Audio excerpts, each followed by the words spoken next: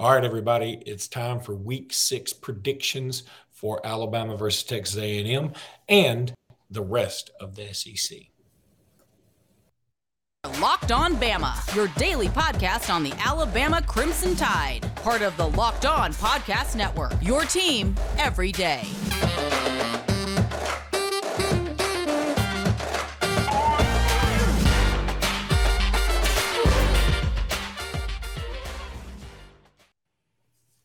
Hey, everybody, and welcome back into Locked On Bama. Luke Robinson, that's me. Jimmy Stein, that's him. Jimmy, how are you today? Oh, good. Just standing in front of the stadium here. For the first time in the history of this podcast, Jimmy has done something more technologically advanced than I have. And it only took me weeks to figure it out. Weeks. But here I have figured this out. Although, stupidly, I'm in Tuscaloosa with the actual stadium literally right behind me. And I've chosen this moment to launch the fake stadium picture show behind me when I have the real one just outside the window. This speaks volumes as to a lot. I want to thank everybody for making this your first listen. Also want to thank everybody for watching us on YouTube. It was kind of funny. Jimmy, we had a comment on YouTube about yesterday's podcast. I can't even remember what set him off, but he was like, that guest is supposedly your expert. Well, this is my first listen and my last listen. And I was like, okay, but this isn't an airport. You don't have to announce your departure. That's fine. I mean, anyway, and I don't even know which one he was making fun of, you or me. Probably me, but I said something about the center the other day that got one guy upset, and I think he took it a little bit out of context. I'll be more clear going forward. It's ironic. You're going to be more clear verbally while you're a hologram visually. Okay. All right. So, Jimmy, let's start talking about the other SEC games first, because I'll save the last two segments for Alabama A&M talk, like individual predictions, and then, of course, the game prediction. And look, Ole Miss Vandy, I know the line is 17, but that game historically has been a weird one. Now, Lane Kiffin is running the ship. I think things are going to be a little different. I think Ole Miss handles business. But it's not going to be quite shocking if Vanderbilt makes this close. Well, first of all, it's a better Vanderbilt team than normal. I mean, I think this is one of the better Vandy teams of the past 10 years, so that's one factor. Secondly, here's a weird thing. Ole Miss is now so good annually. Are they going to start taking other Power 5 opponents lightly? Is Ole Miss good enough now to where they literally take teams lightly? So that could happen. I won't be shocked if this is somewhat close, but I think Ole Miss will win by 20. All right, let's move on ahead to let's talk about Tennessee LSU really quickly. Arkansas, Mississippi State, I'm not going to really get into it. I feel like if KJ Jefferson doesn't play, I think that's Mississippi State for sure. But I do want to mention LSU Tennessee, because that one does have that's so intriguing. I don't know who I'm pulling for. I guess technically I'm pulling for Tennessee because that way it gives another one of our opponents in the West a loss. But at the same time, Tennessee coming in undefeated next week makes for a rabid environment.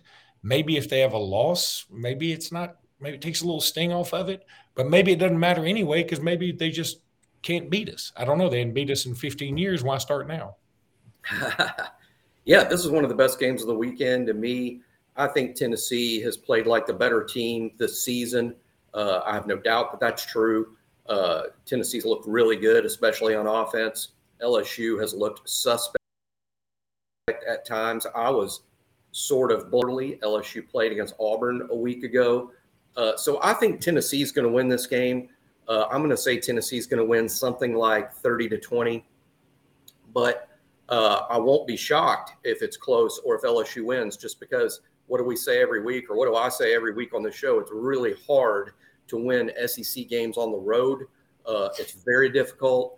I can see Tennessee struggling for that very reason. LSU is pretty good on defense. So that makes a real interesting matchup when Tennessee has the ball. But in the end, I'm just going to go with the better team here, and the better team has been Tennessee. Then there's Auburn, Georgia. Yeesh. And then Brandon Council, the third string starting center for Auburn, said something along the lines of, if this happens and that happens, I feel like we can demolish them. And even the Auburn moderators are like, why? Why would you do this? What are you doing? Maybe he's putting some money on Georgia. I feel like this has the makings of just an absolute beatdown. I just feel like Georgia's going to just open up a can on them. It's unfortunate for Auburn that CBS chose this game. I think CBS should have chosen Tennessee LSU. But I agree. I don't know why they did. I guess they had to choose it a couple of weeks. I mean, there's no question. Best game in the SEC this week is Tennessee LSU.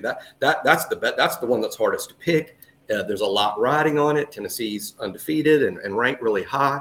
The Alabama Texas A&M storyline is still there, but I wonder if CBS had it to do all over again. Here's one thing, and a lot of people don't get this, Luke. When I say a lot of people, I've seen a lot of comments on message boards that show that not everyone understands this.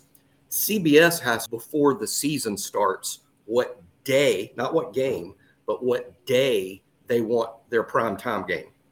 So obviously what that means logically is they've picked the game. They picked the game when they do that. And they announce their primetime game. This is well before the season starts. So they picked Alabama, Texas A&M back in June or July in terms of what game is going to be their one primetime selection of the year. I think what's interesting to me is, would CBS make the same choice today? My answer is probably not. I'm not sure what game they would choose. In picking one SEC game to show to a primetime national audience. Maybe Georgia, Tennessee, maybe Alabama, Ole Miss, and Lane Kiffin. But I don't think they would choose A&M now because of A&M's losing and Bryce Young's very possibly not playing in the game. All right, let's go ahead and tell everybody about Underdog. Underdog, look, I'm going to put up their little logo here so everybody can see it. I said I'm going to. There it is, Underdog. This episode is brought to you by Underdog Fantasy, and it's the easiest place to spice up your college football season. So easy. Look, if you like, say, Jordan Travis higher than 260 yards and a half passing yards versus Wake Forest for Florida State, that would have been a good bet last week. Or you can do something like Drake May higher than 265 yards passing versus Virginia Tech last week. Those are examples of things you could do. And it's just, you pick the over or the under. That's it. It's super easy. It's available in over 30 states. Just pick between 2 and 5 players across any team, not just your team. I mean, any team. Like I said, Drake May, you can do Grant Wells, you can do Jordan Travis, all these guys, all these fantastic games. I mean, look, KJ Jefferson, if he plays, you can do an over-under on him.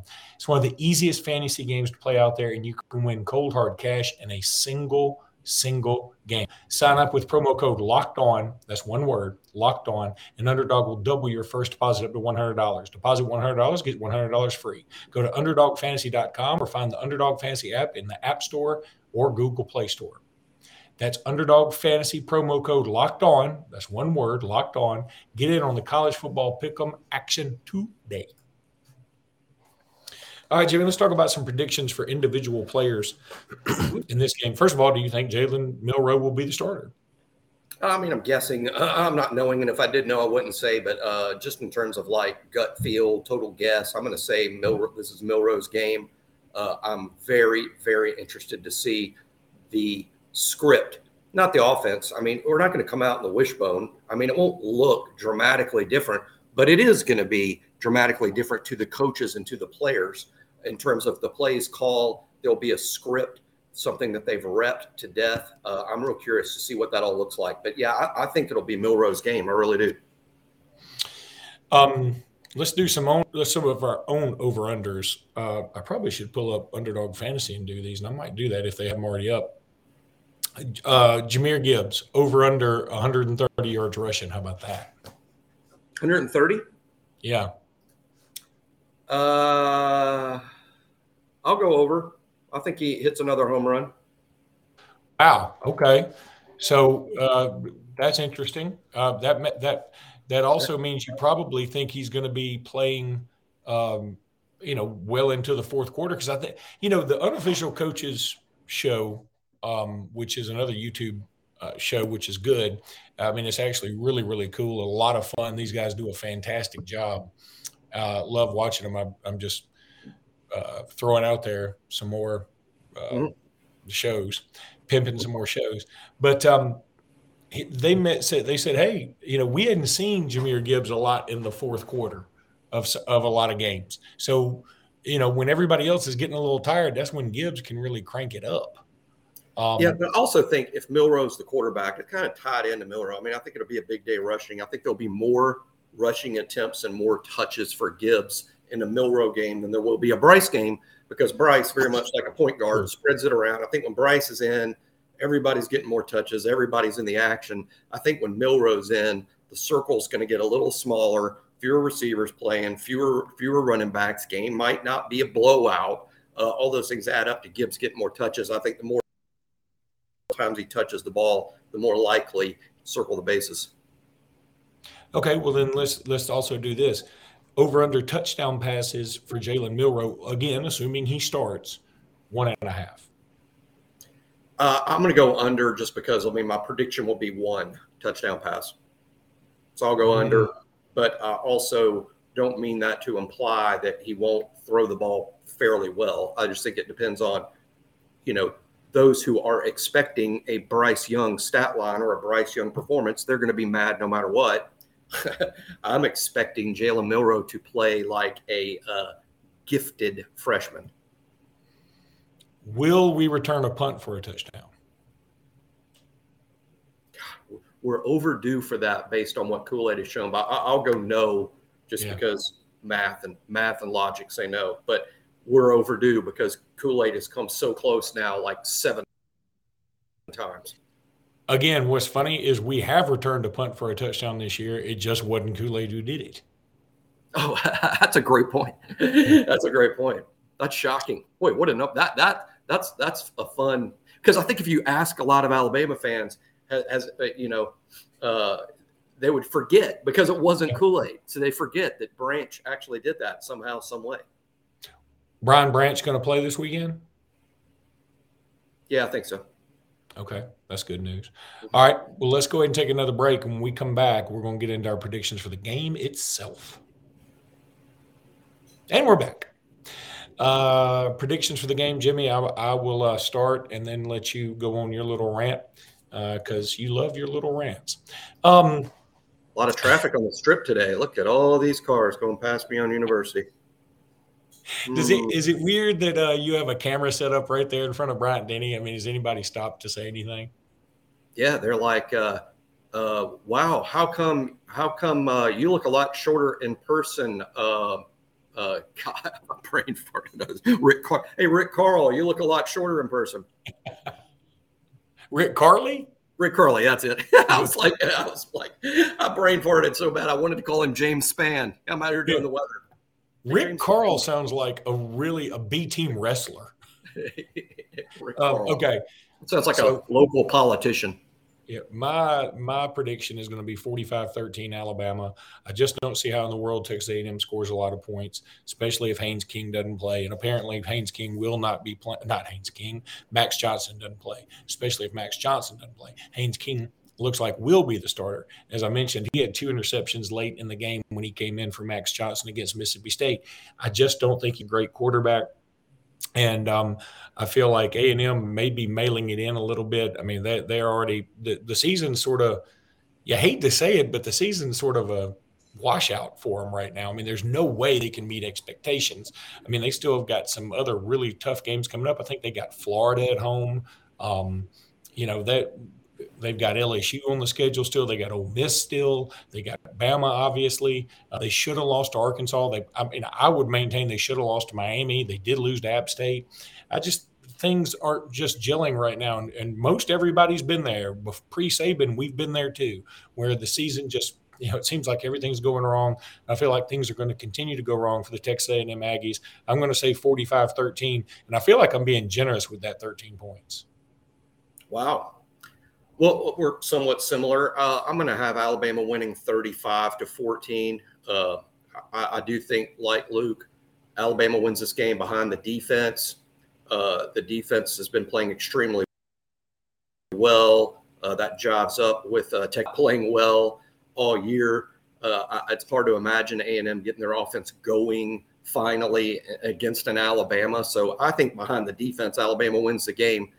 Assuming that this is Jalen Milroe's game from beginning to end, I think he's going to be like every gifted freshman. He will be very impressive at times. We know what kind of athlete he is. He's an A-plus athlete. That's not going to change. I think he'll do something athletically amazing 2 or 3 times in a 60-minute game. And I think he's going to make some good throws. And then he's going to have his moments where it's not going to look great, where it won't be consistent, where, he'll miss an open guy or make a bad decision. That's because he is a redshirt freshman, and this is his first start and his second extended playing time. It won't be pretty all the time, and because of that, it won't be a complete blowout. He wins the game comfortably because they play defense and run the ball. Another home run for Gibbs. And again, Milroe at least 2 or 3 times during the game makes everybody say, wow. 35-14 Alabama. I'm going to also make a couple other predictions that Will Anderson gets more than 1.5 sacks. And I'm going to say we have at least one play of greater than 80 yards. I like it.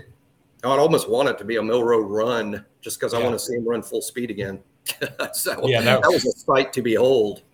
God, it really is sort of like watching – it was sort of like watching Derrick Henry run that fast. I mean, you're just like, why would you get in front of this? It's just a business decision. I think a year ago I've said on this show, and I'm sure when I said it, I bet half or more of our audience scoffed when I said Jalen Milroe may be the fastest player on the team.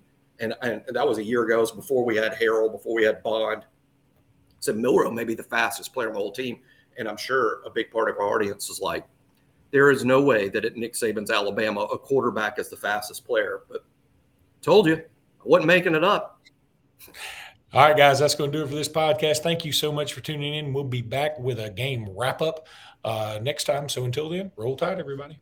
Roll tide.